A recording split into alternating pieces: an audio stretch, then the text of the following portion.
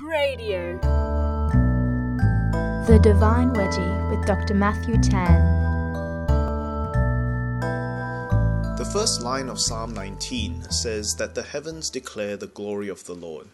In a similar fashion, the saints declare the true and heavenly end of humankind, and in so doing witness to the Christ who brings humankind to that transcendent end.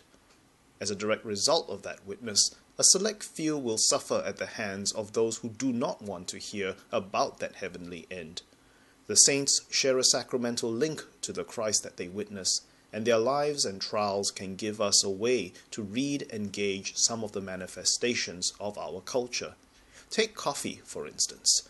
Most urban dwellers would have had the experience of bad coffee, where the humble coffee bean, declaring the noble telos of coffeehood, has been rendered into a substance that can be described as less than optimal at the hands of a barista that does not fully know the full potential of the venerable bean.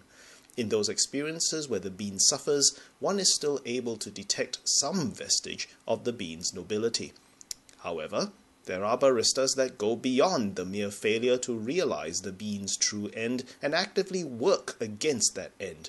Indeed, as the martyr is taken to the city limits and executed by those who reject the good news, some baristas actively work to eviscerate any trace of coffeehood within the bean, silencing the good news that the bean sought to bring to its audience. In such cases, the bean can be said to undergo a process of martyrdom in a way that faintly echoes the martyrological experiences of the saints.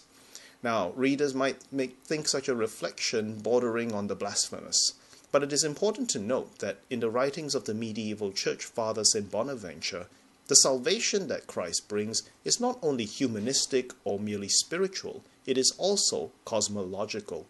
The entire cosmos is brought to its full heavenly telos by the exemplar, first of Christ and secondarily by his saints.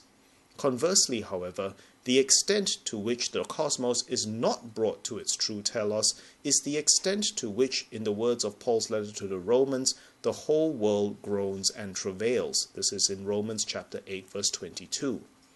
We see countless examples in a profit-driven commercial culture where elements of creation are actively worked on or even worked against to render products that declare little or nothing of the creature's noble origins or that heavenly end.